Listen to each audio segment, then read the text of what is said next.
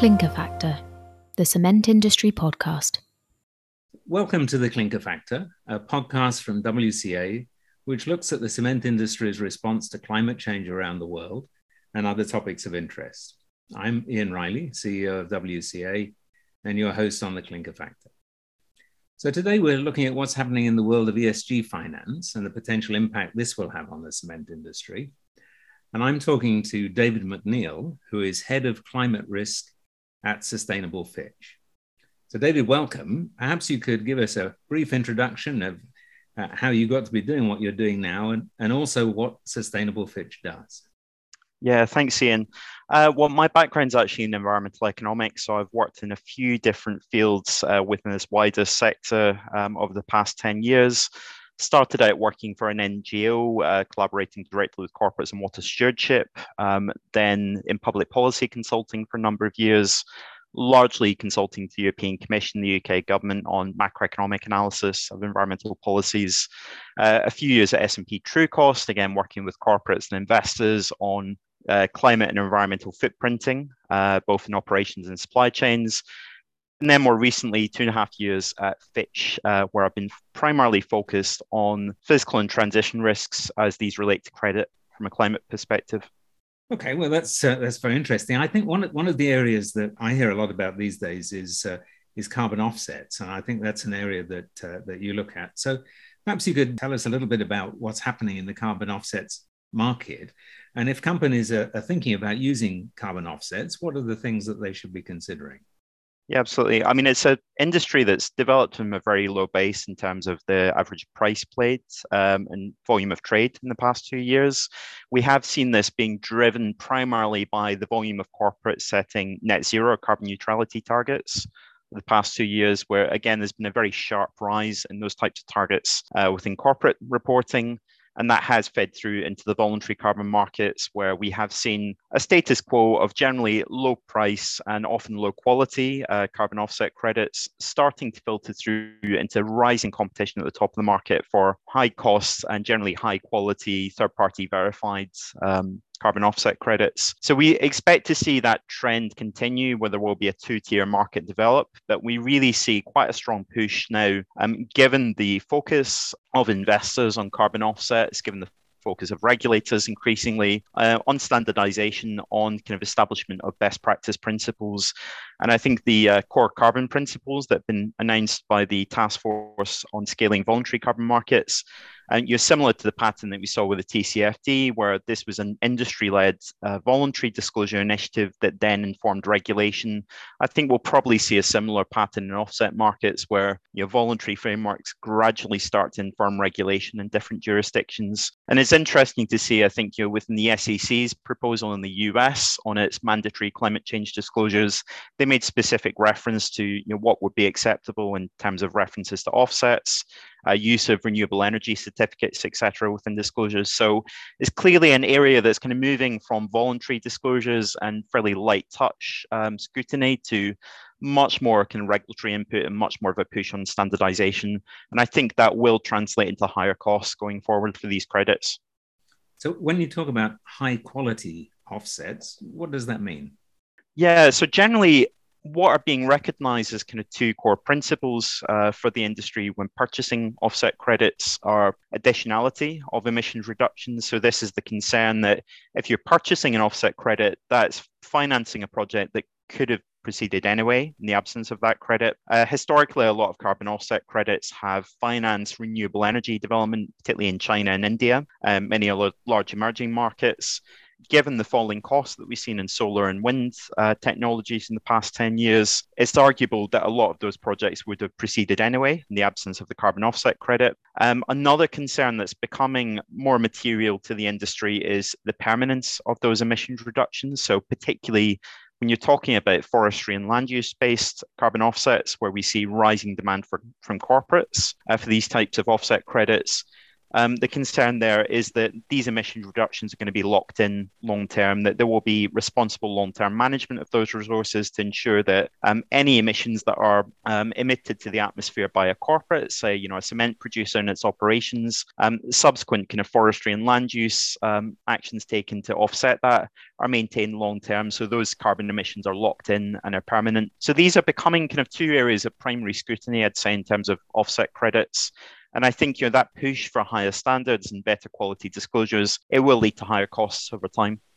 And just looking at the market at the moment, so what's the cost differential between what you would consider as high quality, say, permanent additional offsets and the bulk of the market? Yeah, so the bulk of the market is historically the voluntary carbon markets. Credits have traded around the $5 to $6 per ton of carbon level. We do see at the top end of the markets, third-party verified forest carbon offsets trading around the $17 to $20 per ton mark. So there is quite a striking kind of cost differential there already. We'll also see in the course of 2022 the build out of the UN administered carbon credits trading system. So this came from the agreement that we had at COP26 in November around a Paris-aligned carbon offset market. Both for countries to deliver on their nationally determined contributions, but also for corporates to trade in buying and selling of offsets. So again, that standardization, that regulatory intervention is likely to lead to higher costs over time, because generally we do see a pattern where the higher the verification requirements, the higher the monitoring and reporting requirements of these projects, the higher the costs. And I think important to consider as well that as the price of carbon credits trends upwards, the types of mitigation projects that those can finance will also widen. So we see, for example, a lot of technological solutions around carbon capture and storage that are prohibitively expensive at the moment, but could potentially be financed through carbon credits in the future.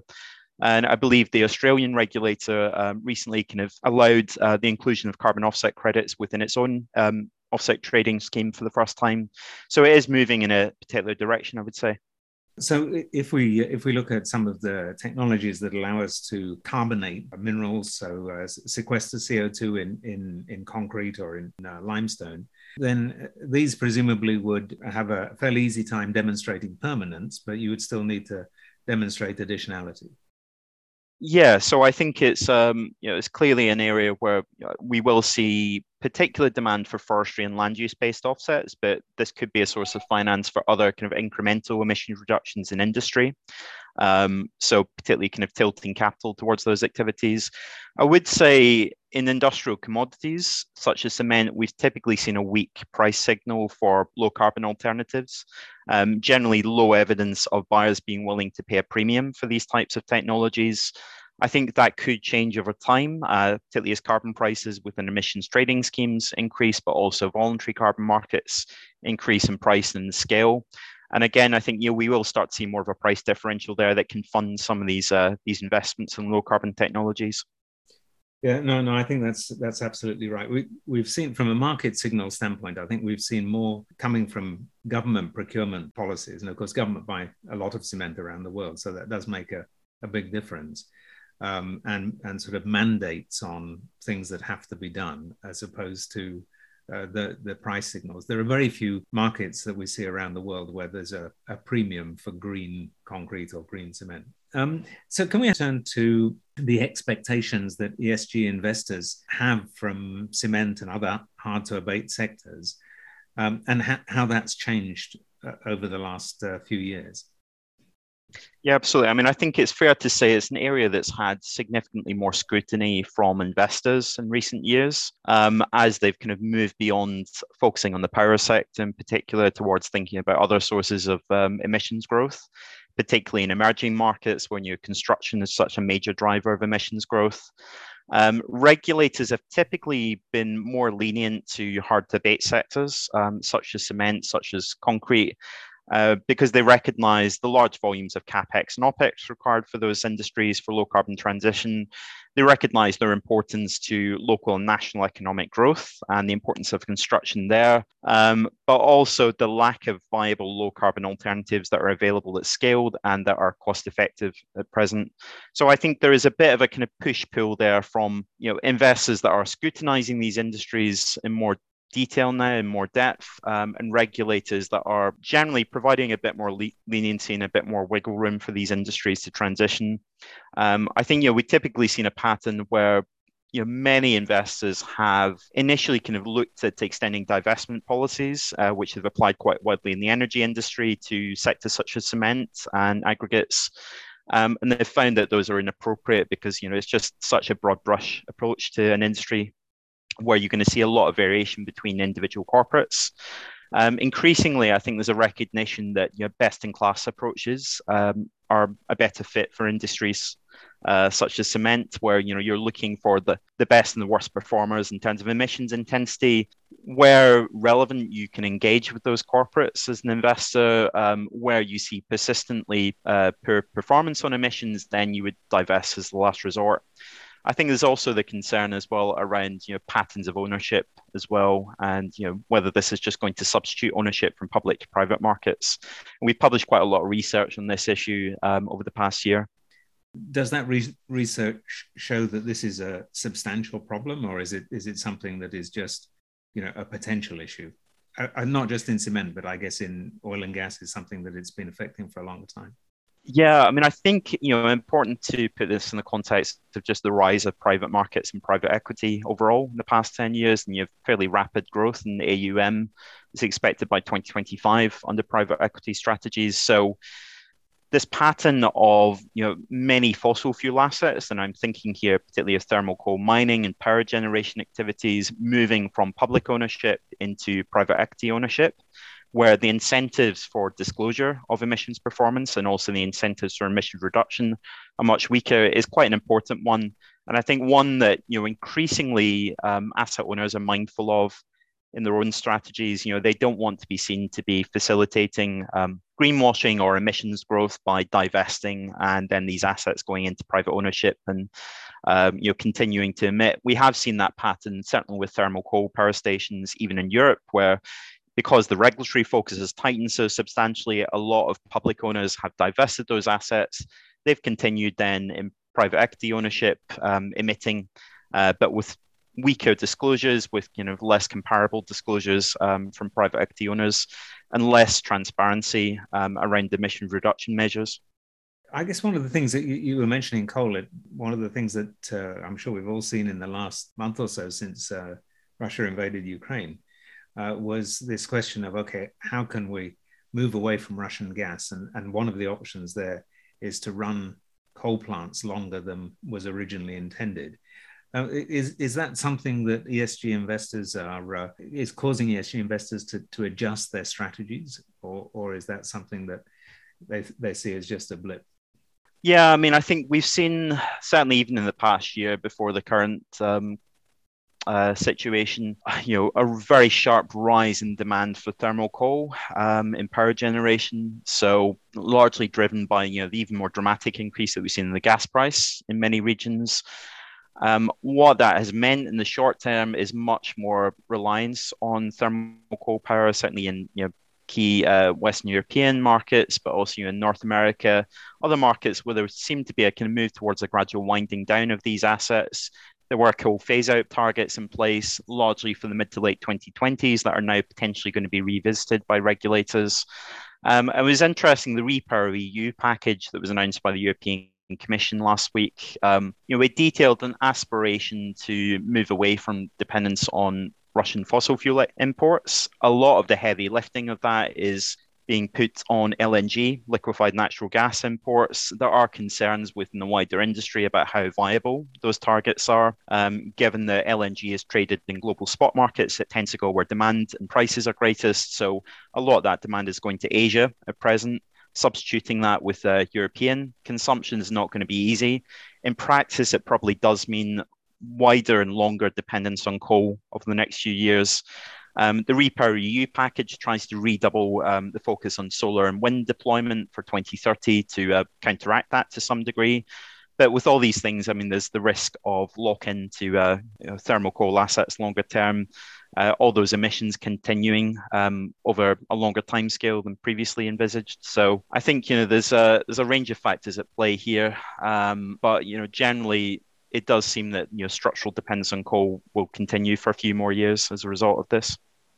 Just turning to the future and the expectations that investors have and how that's changing, what do you see as being the outlook? What could we as a cement industry expect to change over the next few years in terms of the questions investors are asking us and the expectations that they might have? Yeah, so I think the direction of travel here is fairly clear in some of the voluntary frameworks that have been developed in the past 2 to 3 years. I think it feels like this is a year of implementation, in particular, as frameworks such as TCFD are increasingly enshrined in national regulation, and we'll see TCFD and climate disclosures coming into force for large corporates in the UK, for example, from this year. Other countries kind of setting similarly aligned frameworks in place for mandatory disclosures. On the investor side, you see many more net zero asset owner and then asset manager coalitions putting in place their own net zero investing frameworks. And I think what's the common thread of these is that these are looking for forward-looking qualitative disclosures around integration into management strategy, into overall corporate governance, the integration of climate risks and opportunities into C-suite decision making, consideration of products and goods and services lines and where potential risks and opportunities could arise there, but really just more of a push for some of these forward-looking qualitative disclosures around integration of climate risks and opportunities into decision-making, rather than what we saw in the past, which was more quantitative approaches based on historical data. So typically, scope 1 and 2 historical emissions performance, moving towards kind of more qualitative metrics of forward-looking integration into targets and detail, particularly on forward-looking capex and opex spending plans. I think this is something where investors are increasingly pushing for that type of information. So we've talked about climate action in the context of trying to reduce emissions and the associated reporting and so forth. I suppose that in addition to that, there's more talk about resilience. Is that something that's starting to enter the conversation? Yeah, I think in terms of infrastructure in particular, it's something that policymakers are starting to consider. I think it's clearly an area where we see a role for the insurance industry, given the breadth of data that they hold around exposure of specific assets, risk mitigation activities versus risk transfer in that industry. But I think climate change adaptation clearly is going to be a major theme of COP27 in Sharm el Sheikh November this year, particularly finance for adaptation activities, which is a much more challenging proposition than for mitigation. If you think about investment in electric vehicles or in solar or wind deployment, clearly there's a return on investment there, whereas for adaptation resilience measures, you're talking about avoided costs, and that's a much more complex proposition, I'd say, for private sector to finance. So clearly there is a role there for the public sector, for governments to play, and blended finance increasingly I think will play a role there. But I think clearly a key role for the construction cement sector in particular, given that they are a pivotal part of the infrastructure value chain.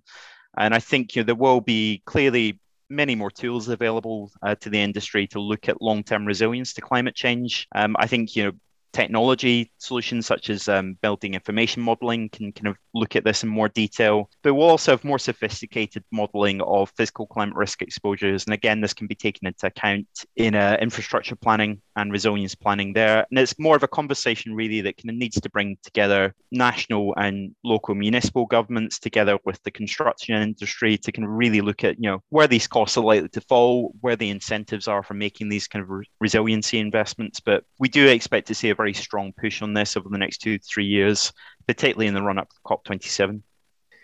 Yes, well, you've given us a lot to think about there, David. So thank you very much. It's been a pleasure talking to you today. Likewise. David McNeil, thank you very much. Thank you.